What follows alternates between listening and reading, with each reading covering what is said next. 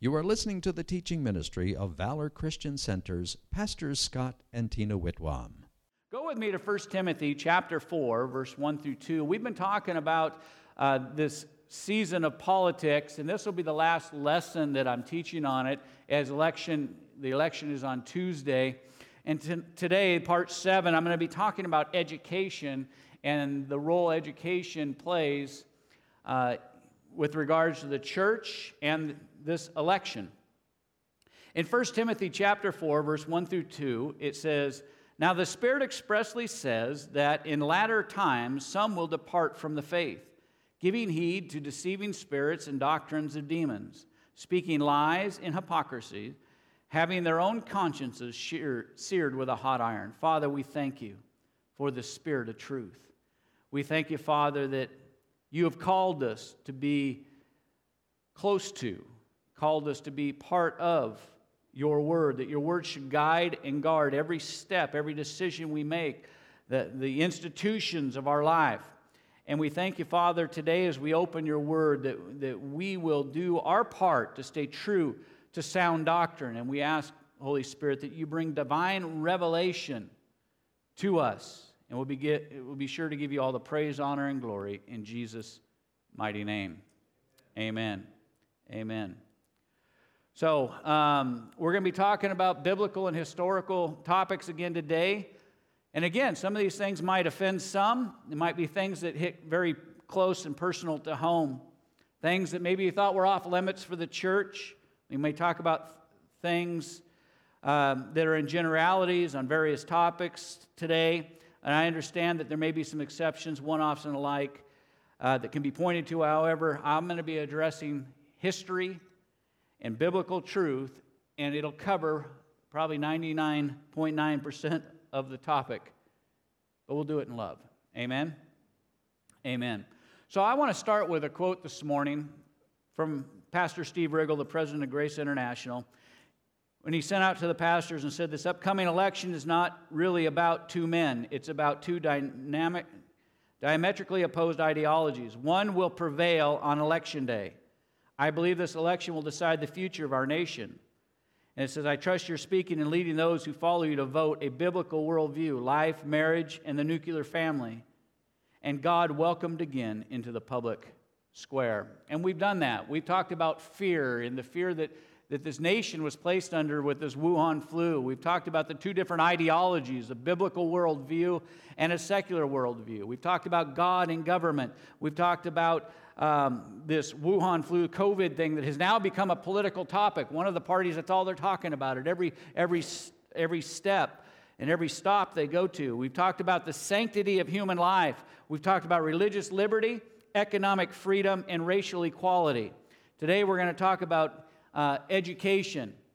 And I do want to give a final thanks to historian David Barton and his American Heritage series, as I've drawn from that on several of the topics that we've talked about, because he is a leading expert on the issue, as he has probably one of the largest private collections of founding historical documents on the United States of America.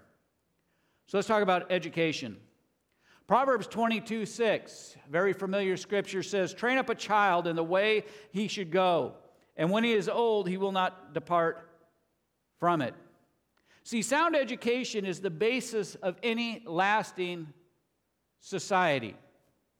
That's why God was very clear that it's important that we train up our children, that we train up our young people. When somebody gets born again and comes into the kingdom of God, it's important that we train them up in the Word of God, because at that point they are a spiritual child. It's important that we teach our future generations. Here's a quote from Noah Webster. He said, in my view, the Christian religion is the most important and one of the first things in which all children under a free government ought to be instructed. In the Webster's dictionary, Noah Webster defined education as the bringing up as of a child, instruction, formation of manners, education. Comprehend all the series of instructions and discipline which is intended to enlighten the understanding, correct the temper, and form the manners and habits of youth, and to fit them for usefulness in their future stations. To give children a good education in manners, arts, and science is important. To give them a religious education is indispensable, and an immense responsibility rests on parents and guardians who neglect these duties. Since 1962, when the government-funded education ties were broken with the church, when government removed the Ten Commandments, removed prayer, removed religion, removed morality, and removed God, there has been great decline in our education systems. What happened in 1962? The United States Supreme Court ruled that education must be purely secular in nature. The case was Engel versus Vitale. In 1962, nearly 200 years after the founding of this country, in which we just heard one of the founding fathers, Noah Webster, who wrote the dictionary that was the dictionary that was used for at least 150 years for the definition of English words, stated that Christianity, that the Bible was an important basis for any education. And yet in 1962, the Supreme Court justice found some way to justify removing Christianity from modern education. Since that time, college scores have plummeted. In international math and science competitions, American students finish last, near last, or at least in the bottom half. The longer American students stay in school, the less they seem to know. What they showed in a study is that early educated students, K through 4, are in the top 80 to 90% when it comes to competition on the international stage. By the time they get to be in their mid-teens, junior high, they have dropped to the middle. And by the time they graduate high school, they have become now close to 121st in literacy in the world. And that's according to the World Atlas. So the longer American students stay in school, the less they seem to know. Among recent high school graduates, nearly 700,000 couldn't even read the words on their graduation certificates. It's a shame. But I believe that it's intentional. This is one of the leading causes, or one of the leading things that is causing the rise in the demand for school choice. Public schools are becoming more racially segregated today than they even were in the 1960s and 70s. Think about that. Current public policy, and you just see it. I mean, just look at the peaceful protests, how racially charged they are. I saw a reporter who had gone to one of these protests as a news reporter, and he was attacked, while other people of color who were reporters there were not, simply because of that. And I'm going to tell you that there are many people of color that have been brutally attacked simply because of their color and not because of their character or their beliefs. We have again returned to a very sociologically or society charged environment when it comes to racial politics, and we talked a lot about that last week. The only thing that's going to penetrate this decline or this direction of the segregation is a transformation of the human heart. That's the only thing that will change it. It can only come through the power of the Holy Spirit of God. It's the only thing powerful enough to do. You know, I wasn't going to read this originally, but I'm going to. Eric, you don't have this, because this has been very public in this election. It wasn't only brought up in the current election cycle, but it was brought up in the primary cycle. And it's this. I'll just read what I wrote here. It's been very, very public that in the past, Senator Joe Biden opposed busing changes to desegregate schools. His quote is, "Unless we do something about this, my children are going to grow up in a jungle. The jungle being a racial jungle with tensions having built so high that it's going to explode at some point." Well, that's true, because that's what the educational policies have brought us to. But it's this kind of attitude, the attitude that the way to keep my children safe is to not expose them to other thoughts, to other cultures, to other ethnoses, because they don't have the capability of developing and understanding. You know, it's interesting. We talked a little bit about this. You take a red, a white, a yellow, a black, I don't care what color kid they are, and just throw them in a room when they're 3 years old. And they get along just perfectly. Why? Because nobody has trained them to not like somebody based on the color of their skin or their beliefs. No, it takes people much more intelligent to do that. Go with me to Colossians chapter 2. I'm going to read verses 8 and 9.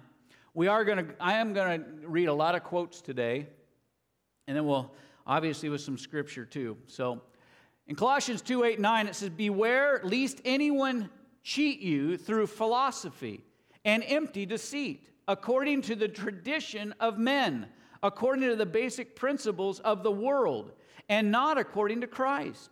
For in him dwells all the fullness of the Godhead bodily." The decision in 1962 by the Supreme Court did just that. It said our kids are only subject to the secular philosophies and the empty, deceitful teachings and the traditions of men. But we're going to keep all the knowledge of the Godhead away from our kids. But what are the founding roots of American education's system? America has gone from number 1 in literacy to number 121. That's a tragic statistic. The Founding Fathers put a lot of time and effort into the educational systems. The Founders started more universities in 10 years after forming the Constitution than had been started in the previous 150 years in America.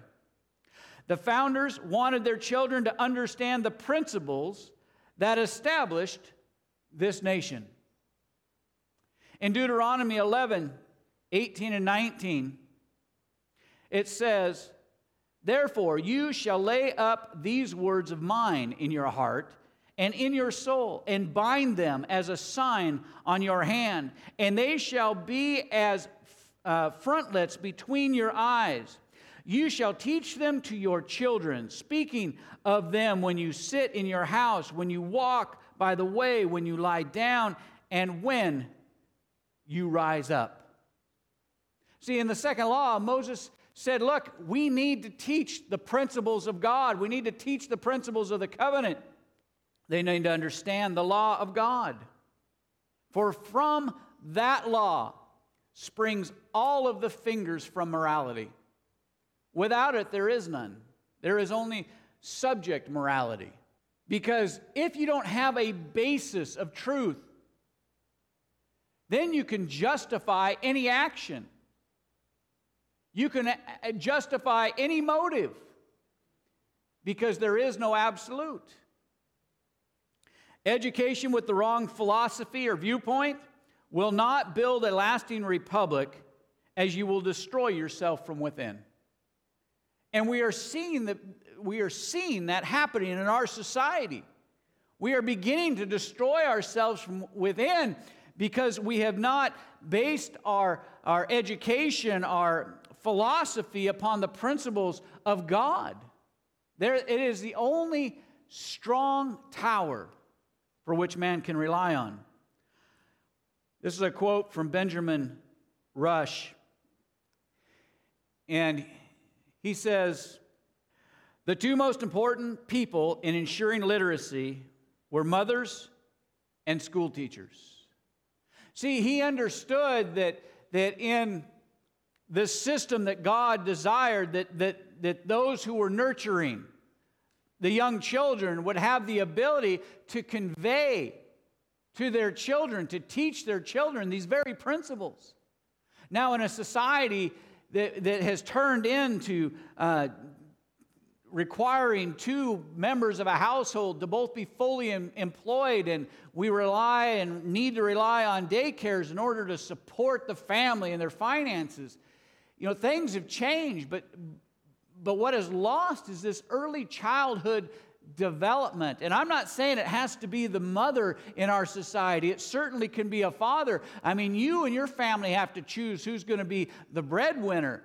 But we have gotten so great of a lust of other things, as it says in the Gospels, that we have forgotten the most important things.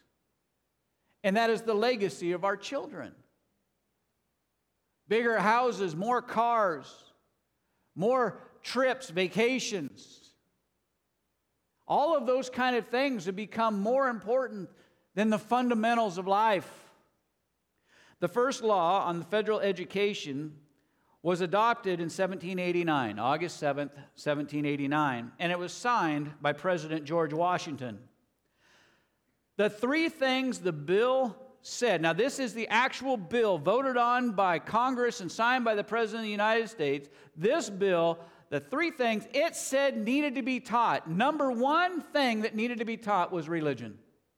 That's what this bill in 1789 said. It said the number one thing in education that needs to be taught is religion. The second thing that needs to be taught is morality. And the third thing that needs to be taught is knowledge. Well, what has secular humanism done? Secular humanism has gotten rid of religion completely, removed it from the educational, the public educational square. Said we can't teach religion. We got to separate religious beliefs from the education. We got to separate the church from the classroom.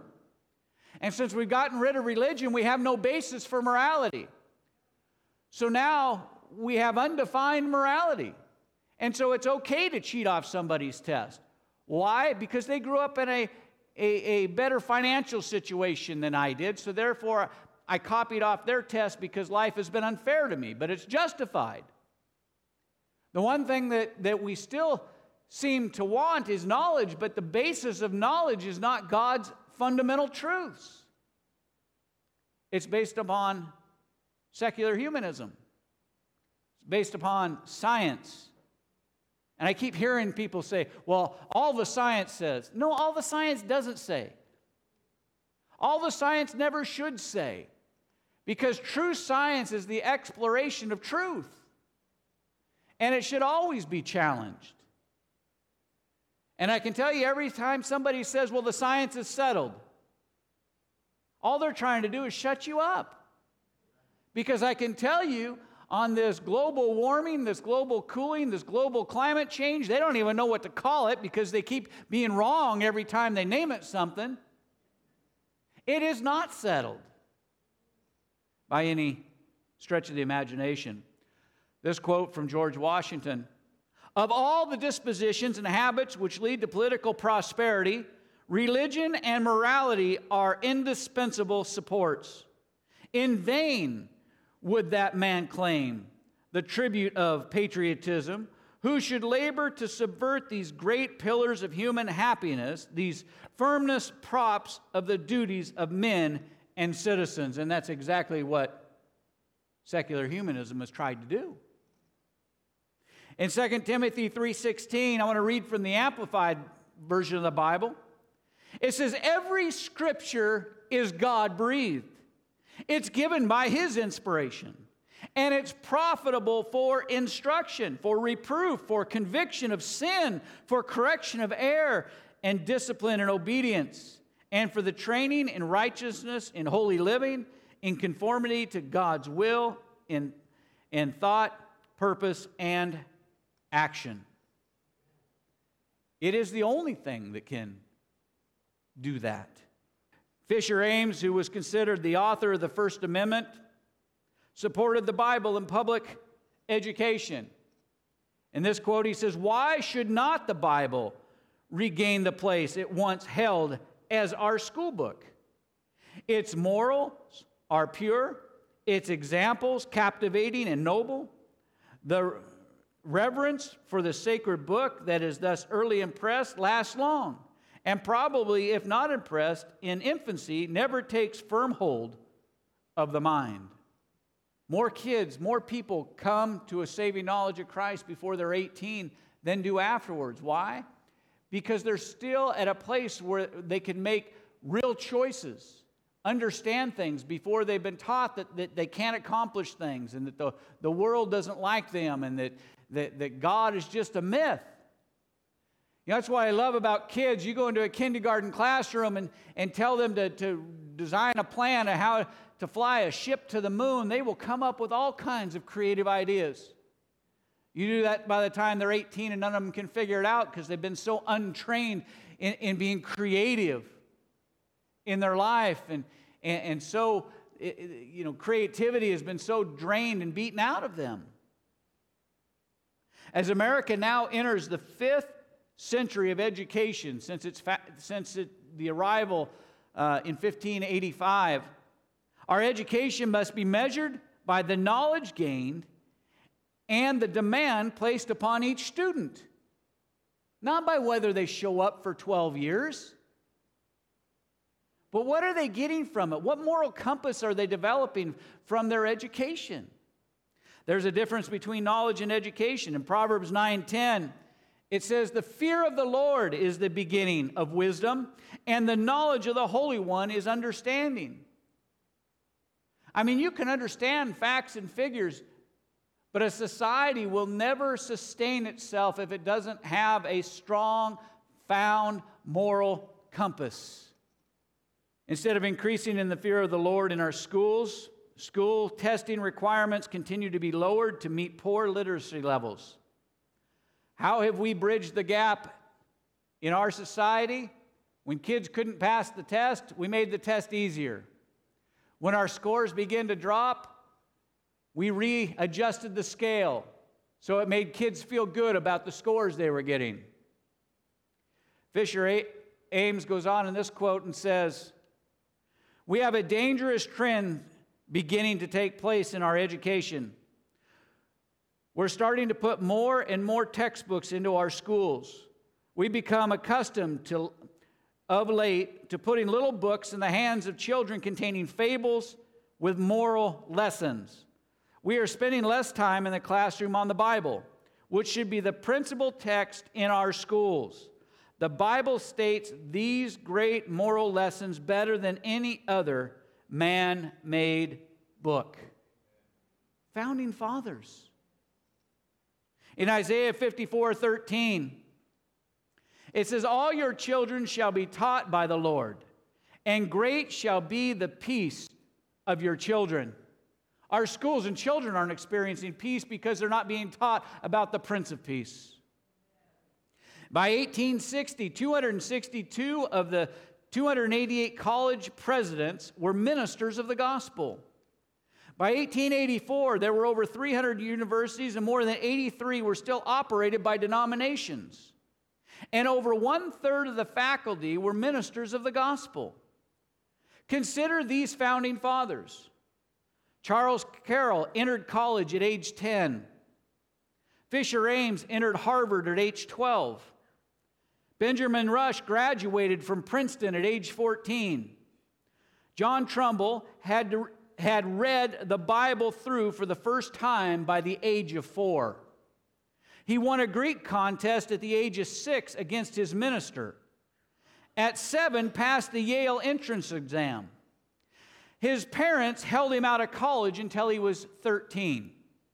Literacy is what keeps a people from being led into socialism, communism, totalitarianism, New Ageism, and deceived by corrupt press, leaders, and the like. Here's a quote from Benjamin Rush. "If we were to remove the Bible from public schools, we would be wasting so much time punishing crimes and taking so little pains to prevent them." And that is exactly a painting of the United States of America today.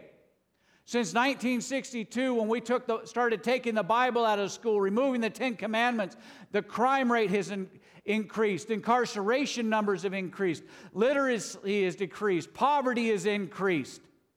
Early teen pregnancy has increased, and we've talked about many of these before. Benjamin Rush was right. James Wilson, lecturer at law, wrote in 1791, "For avoiding the extremes of despotism or anarchy, the only ground of hope must be on the morals of the people. I believe that religion is the only solid basis of morals, and the morals are the only possible support of free governments.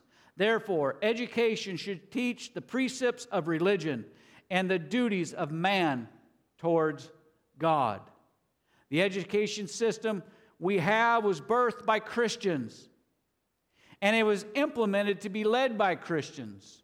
And the Christian principles were intended to guide it and keep it on a moral course.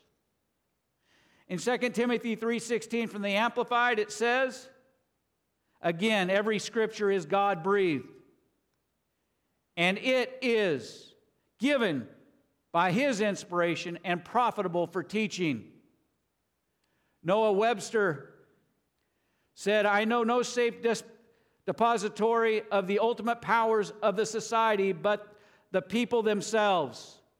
And if we think them not enlightened enough to exercise their control with a wholesome discretion, the remedy is not to take it from them, but to inform their discretion by education. This is the true corrective of abuses of constitutional power." It's not about removing things from school. It's not about taking control away from parents. It's not about taking control into the government. It's about training and educating parents as to the moral basis for which this Constitution was formed. In Joshua 1:8 from the Message Bible, it says, "And don't for a minute let this book of Revelation be out of your mind. Ponder and meditate on it day and night. Make sure you practice everything written in it. Then you will get where you're going and you'll have good success, or you will succeed."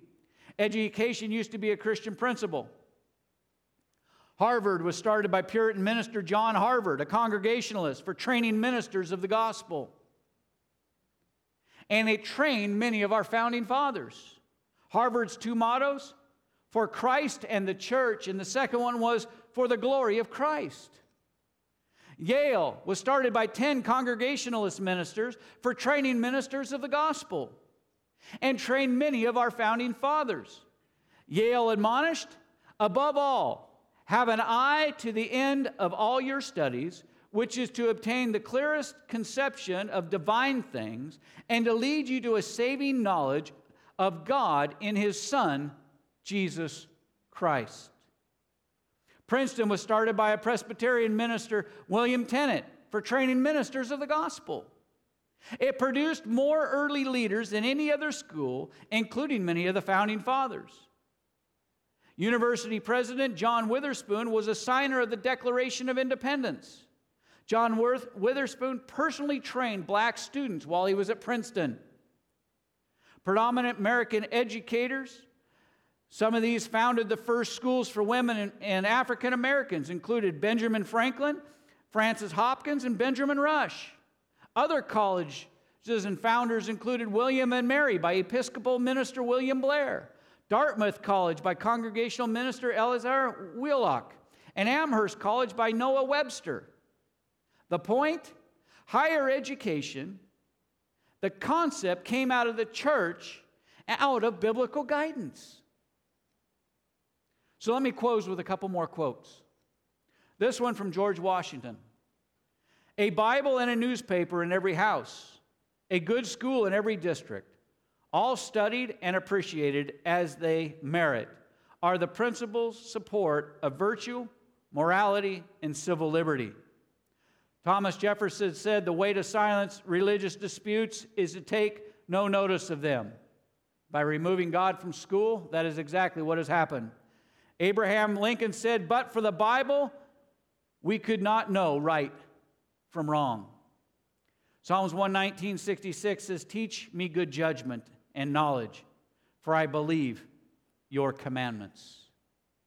And as I've been closing during this Season of Politics series, I want to read some excerpts from the party platforms. from the Republican platform. Parents are a child's first and foremost educators and have a primary responsibility for the education of their children. Parents have a right to direct their child's education, care, and upbringing. We support a constitutional amendment to protect the right from interference by states, federal government, international bodies such as the United Nations. Secondly, administrators need flexibility to innovate and hold accountable all those responsible for student performance. A good understanding of the Bible being indispensable for the development of educated citizenry. We encourage state legislatures to offer the Bible in its literature curriculum as an elective in American high schools. Thirdly, we support options for learning, including homeschooling, career and technical education, private and parochial schools, magnet schools, charter schools, online learning, and early college, high schools. We especially support the innovative financing mechanisms that make options available to all children, including educational savings accounts, vouchers, tuition tax credits, empowering families to access learning environments that will best help their children to realize their full potential is one of the greatest civil rights challenges of our time. Fourth, we renew our call for replacing family planning programs for teens with sexual risk avoidance education that sets abstinence until marriage as the responsible and respected standard of behavior. Fifthly, we call on state officials to preserve our public college, universities, and trade schools as places of learning and the exchange of ideas, not zones of intellectual intolerance or safe zones. A student's First Amendment rights do not end at the schoolhouse gates. Colleges, universities, and trade schools must not infringe on the freedoms of speech, association in the name of political correctness. The Democrat platform, and I've taken just a small part of theirs too because they have 8 pages in their platform. The Democrats say, we believe education is a critical public good, not a community, not a commodity. That it is the government's responsibility to ensure that every child everywhere is able to receive a world-class education. We support K-12 instruction in civics and in climate literacy. First, the guaranteeing of universal early childhood education, expanding programs for low-income, first-time parents, guardians, and caregivers, including home visiting. Number 2, Democrats believe that educators should be paid a family-supporting wage and be able to organize, join a union, and collectively bargain for better wages, benefits, and working conditions. 3, Democrats believe the education is a public good and should not be a private profit motive, which is why we will ban for-profit private charter businesses from receiving federal funding. Democrats oppose private school vouchers and other policies that divert taxpayer-funded resources away from the public school system. Democrats should expand high school-based health services and hire guidance counselors, social workers, nurses, and school psychiatrists to help support students' mental health needs and promote social and emotional development. 6, classrooms and programs within schools continue to be segregated by race and class. Democrats will support appointing judges who will enforce the Civil Rights Act in schools. 7, we will increase funding for the Department of Education Office of Civil Rights, expand civil rights data collection to inform civil rights enforcement and the public on status of equal educational opportunities for children.